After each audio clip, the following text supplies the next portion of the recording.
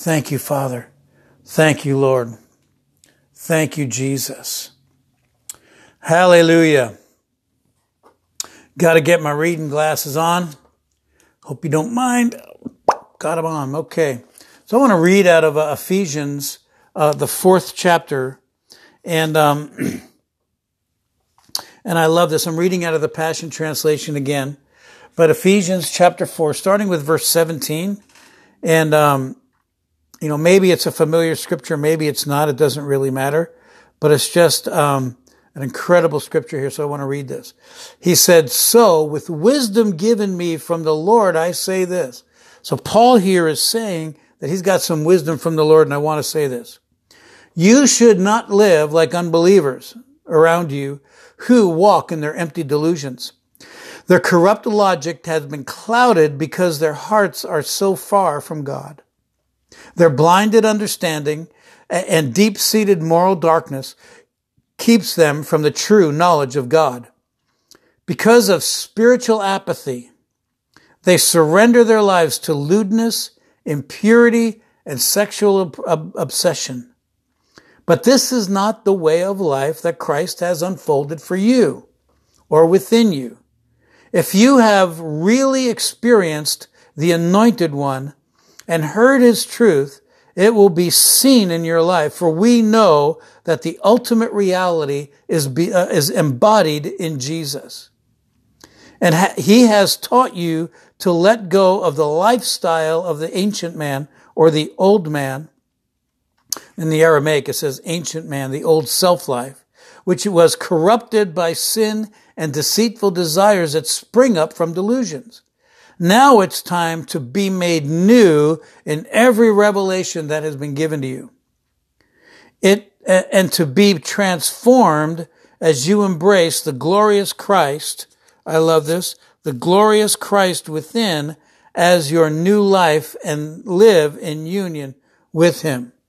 For God has recreated you all over again in His perfect righteousness, and you now belong to Him in the realm of true holiness.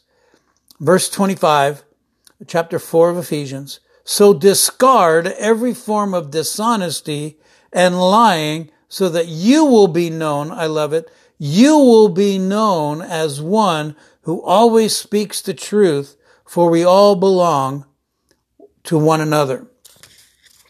Now I want to go to Romans, the 12th chapter. Romans, the 12th chapter.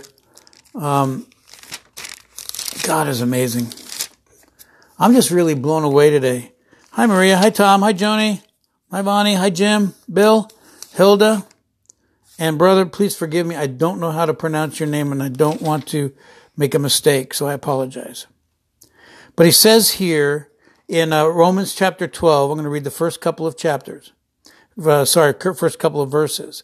"Beloved friends, what should be our proper response to God's marvelous mercies? I encourage you to surrender your lives to God, to surrender yourselves to God to be sacred, living sacrifices, and live in holiness, experiencing all the delights, all that delights His heart, for this becomes your genuine expression of worship." Wow. Stop imitating the ideals and opinions of the culture around you, but be inwardly transformed by the Holy Spirit through a total reformation of how you think. This will empower you to discern God's will as you live a beautiful life, satisfying and perfect in His eyes. Now, a lot of times there's a battle right now over our minds. You know that. I know that. There's a battle for our minds right now. You can see it on social media. You see it on TV, in the news, and television programs.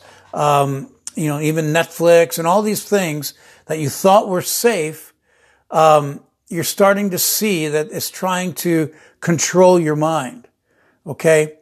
Now, I'm going to say some things that may be a little controversial today, but it's okay. I mean, we'll all get over it. But today I want to tell you that you have to tell your mind what to think. You've got to train your mind to think properly. But be you, the Bible says, be you transformed by the renewing of your mind. It's a transformation that takes place as you are transformed by the renewing of your mind. You have to tell your mind what to think. Your mind, I almost said it, but your mind doesn't have a mind of its own. It's responsible to respond to what you want to put in it. Okay? If you want to put wickedness in it, if you want to put anger and hatred in your mind, you will be that. If you want to put bigotry in your mind will eat that up, and that's how you will think. Okay? I never had a problem with racism. For myself, I was never racist. I was never bigoted in any way at all. Because I just trained my mind not to be. I mean, it's so silly that we would actually try to make ourselves that way. All right, you weren't born that way. You had to learn that. And so you have to relearn by understanding that in Christ you are a new creation. Old things are dead. Old things have passed away. New things that have never been created before have come. Okay? So what God is saying here is that you have to change the way that you think. Now, somebody asked me, how come you don't eat? How come you don't drink? How come you don't do drugs? Well, I do all the drinking I want to do. I drink all the alcohol I want to drink. I smoke all the pot I want to smoke. But see, Jesus changed my want to. And I don't do those things because I don't want to. It's not part of me. And I had to retrain my mind to think differently about those things. Those things hurt the body, and the Bible says that my body is a temple of the Holy Spirit. End of story. And if the Holy Spirit don't want it, I don't want it. So what comes into your mind is not necessarily, it's not your mind's fault of what it comes in. It's your fault. It's what goes into your mind. What you put in there is what actually takes root and starts to grow in there, and you have to be transformed. You have to take a train or transform your mind. How do you do that? By reading the Word. You got to get into the Bible. If you don't like the Bible, too bad. Get into it, and it will help you to change the way that you think. For years, I never thought I could live up to God. I never thought that I could live up to what God had for me. For years I believed that because I fed that into my soul. And then as I read the Bible, as I started to read the Bible and understood that God thinks differently than I do, and I have to bring my mind to what God is thinking.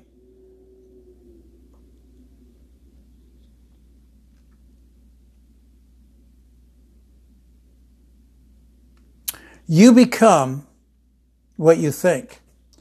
I heard somebody say, and I don't remember who it was, but somebody used to say, what you think is what you say, and that's the world that you create. So you have to fix it up here. Be transformed by you were once this, but now you're not that way anymore. And it all came from spiritual apathy, spiritual laziness, because you just didn't want to change.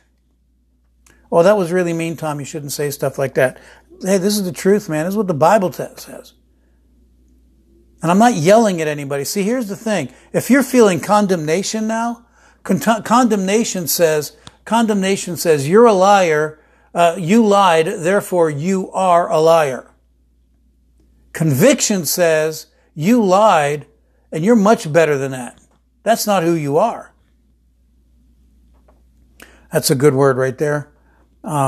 We should get there. Okay. One time, and this is an illustration. One time I was living in Washington State at the time.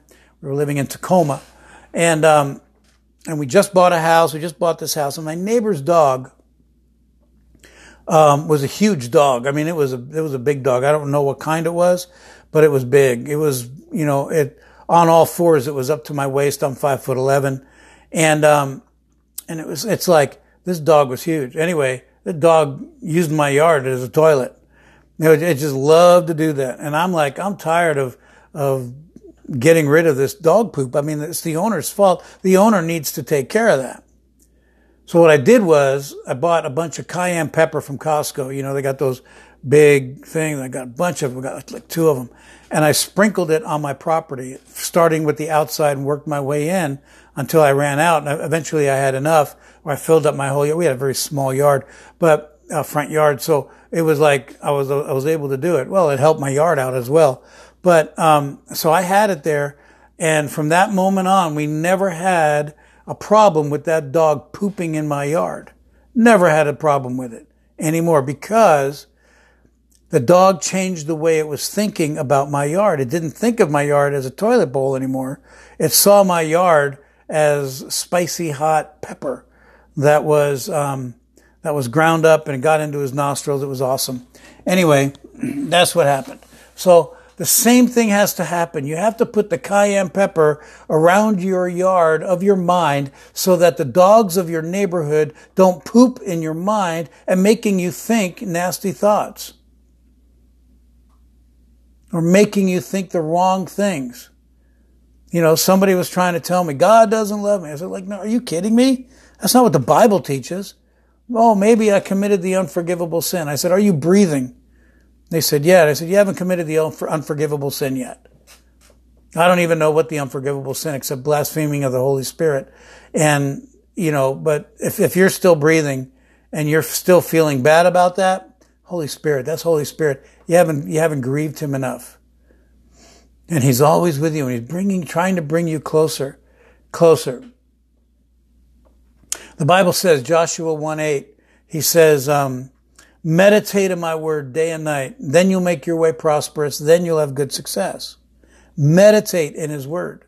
Benny Hinn, yesterday, on his program was talking about, you know, you can read the Bible through 4 times every year if you read each thought as opposed to chapters.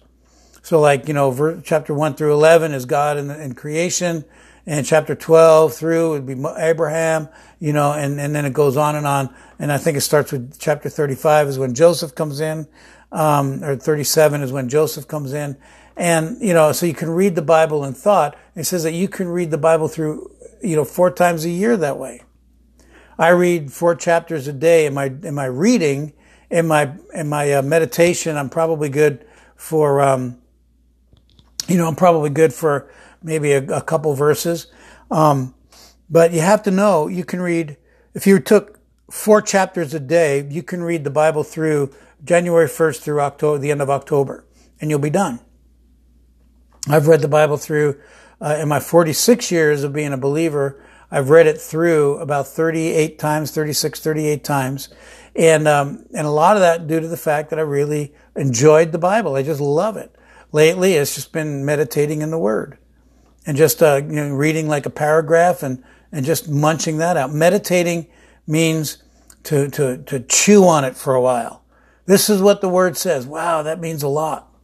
You know, somebody asked me how I get all of these, I want to say revelations, but how do I get all of these thoughts about a scripture? Well, because I meditated on it. I thought about it from all angles. That's one of the great things about my mind, my personal mind. When God fixed it, I'm able to see things and think of things in many different ways than just one way. For example, I was in the store around the milk section, and this lady and I were standing there. We're staring at the 2% milk. I was going to get whole milk, but she was in the way, and she was standing by the 2% milk. So just being funny, I just looked at her and said, I wonder what the other 98% is made out of. And like she kind of looked at me, and then she giggled because it was kind of funny. And that's what I do. See, my sarcasm, the Lord loves my sarcasm because I don't gear it toward anybody. What does God think about you? What do you think about you?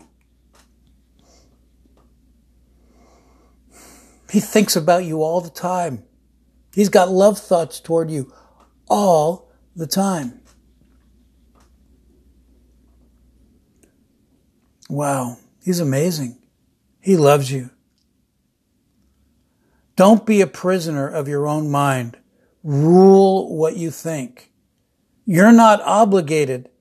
You're not obligated to believe everything that goes into your mind.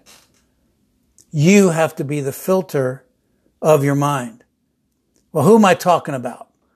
Close your eyes. Just close your eyes for a second. And without a voice, quietly say your name. That guy, that woman, that's the person we're talking to. That's the person that controls your mind. You get to decide what goes in. You get to decide what comes out. Don't be a prisoner to it. Rule what it is. Another thing is I want to share, and somebody shared this on Sunday, who says, how you feel is not how you are. How you feel is not how you are. And how you feel is not who you are. How you feel is not who you are. How you feel is not how you are. I remember saying one time to a guy, he said, how you feeling? And I said, I'm a little under the weather.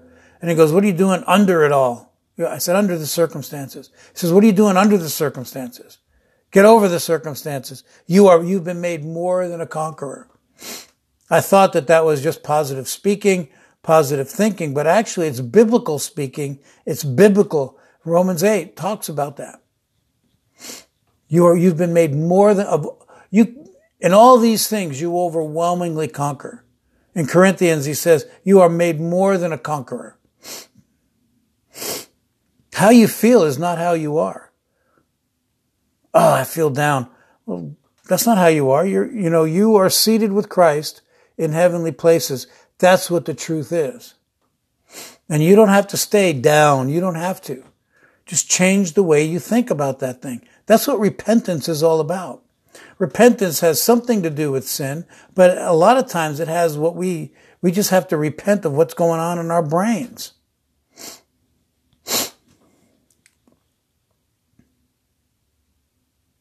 It's a good word.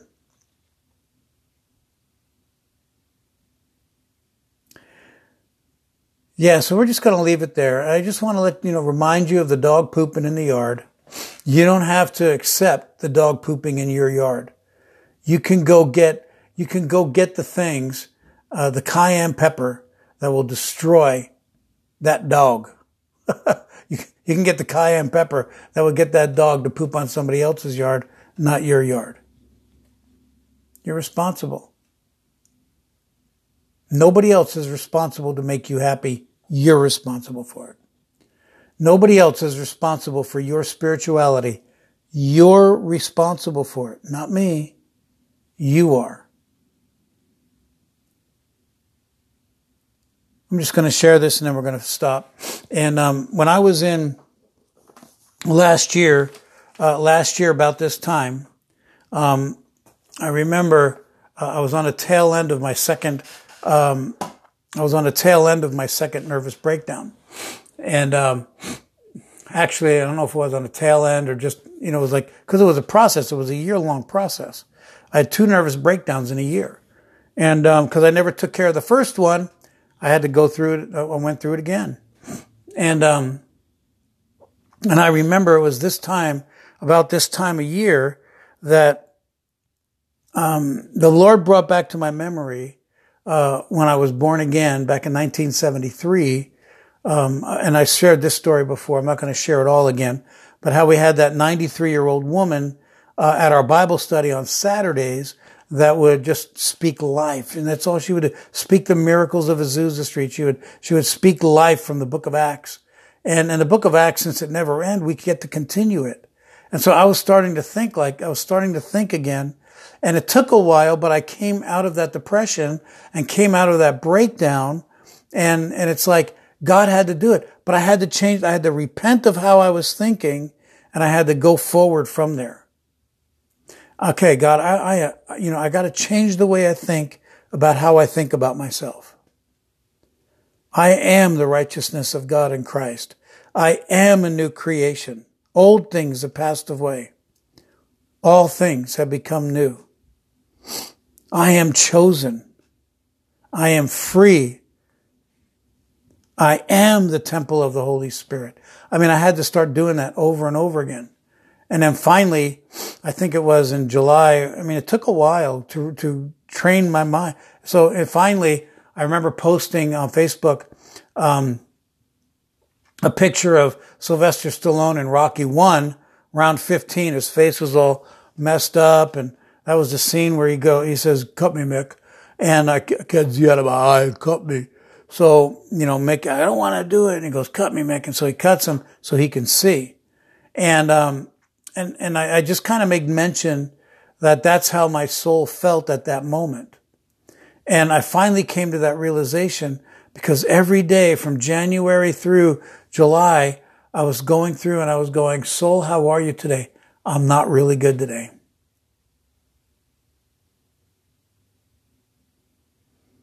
"I'm not very good today." "Okay, what's the matter?"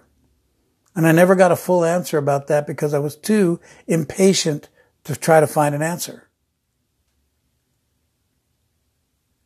And it turns out that all of this had to do with what God had called me into and what God wants from me.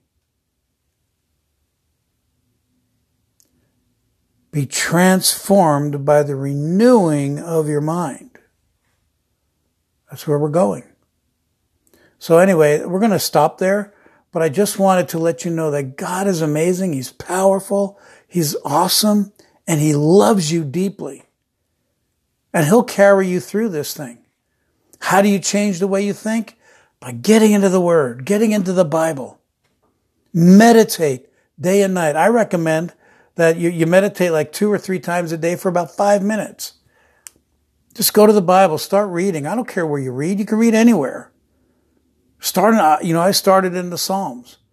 And I got through the first couple verses and I'm going like, wow.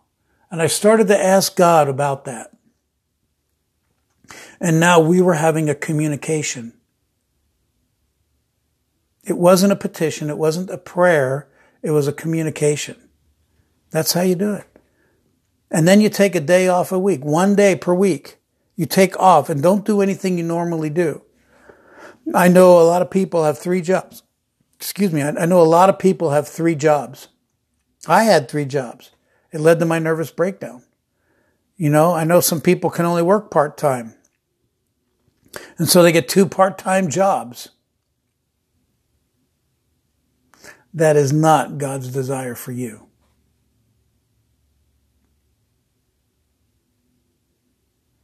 God will provide for you. Don't fear, only believe. We talked about that yesterday.